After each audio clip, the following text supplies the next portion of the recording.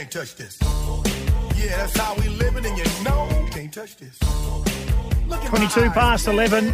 What a news day it's been. And if you have been following the Toby Greene case, it's been going for more than 4 hours. And one man who didn't miss a beat was our man, Sam Edmund, Chief Footy and Sports Reporter with SEN. And everyone's been following his Twitter feed of what's been happening at the tribunal. 3 matches. Is that a fair result, Sammy? Good morning.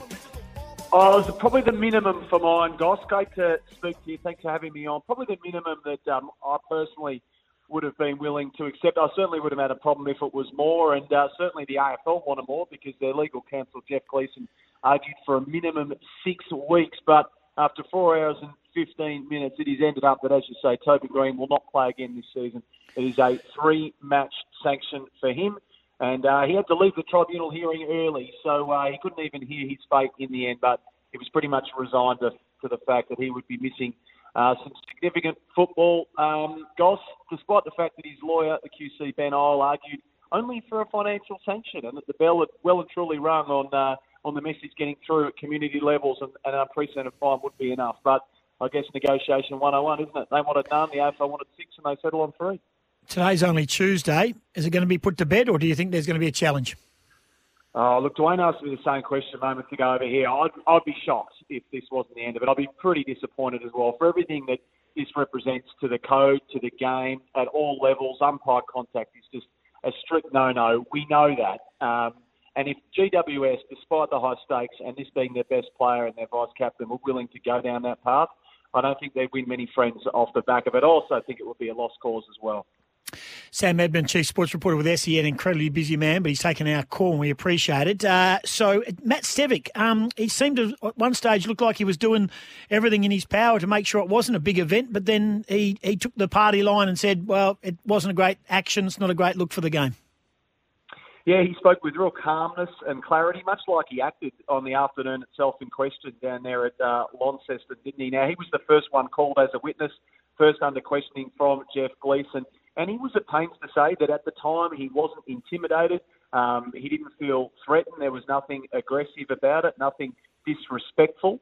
And that he wasn't sure at the time, and the reason why he didn't lay a match day report, he wasn't sure if he'd contributed to the contact. He wasn't sure if another player had contributed to the contact to force Toby Greene into him. It wasn't until after the game that the umpire's coach, Michael Jennings, showed him the incident on the phone and told him a bit was being made of it, that he sent through a statement to the match review officer, Michael Christian, detailing all of that. But then he said in the fullness of time, and when he was pushed by Jeff Gleeson, the AFL legal counsel at the end, he did say, to be honest, I don't think it's a good look for the game. And this was the kicker. He said it's not forceful, but some may form the view that it's demonstrative.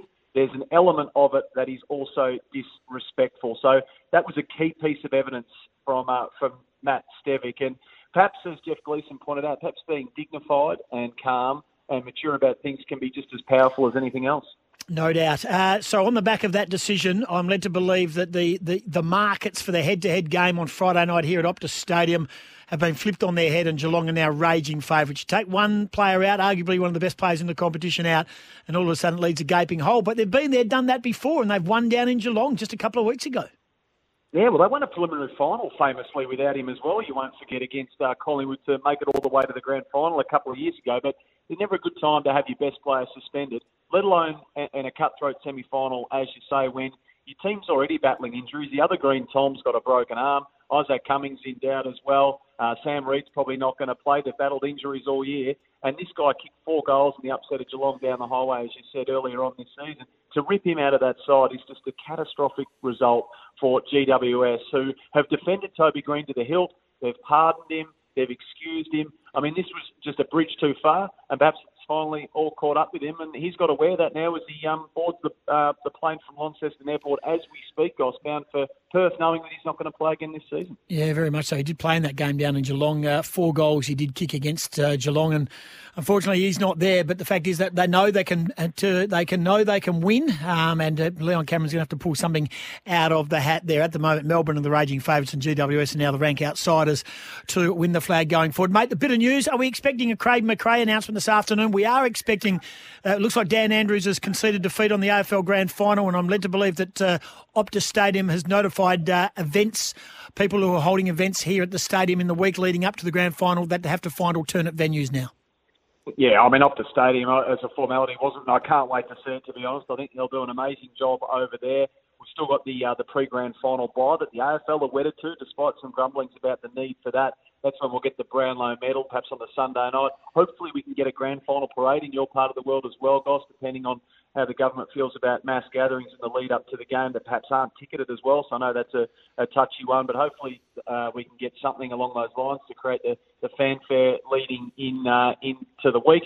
As far as Collingwood goes, timelines are dangerous. It will be Craig McRae. I've been told, for what it's worth, the announcement will be formalised tomorrow from Collingwood's point of view, and then his assistant coaching panel will be formalised as well, hot off the back of that, perhaps in the days or the next week to come as well. But Craig McRae, the man known as the Flyer, will be the next coach of Collingwood, replacing Nathan Buckley. You've been crazy busy, mate. I've been following it. It's gone 4 hours. It's a marathon. You need a Bex and a good lie down. Thanks for joining us, mate. Good on you, guys.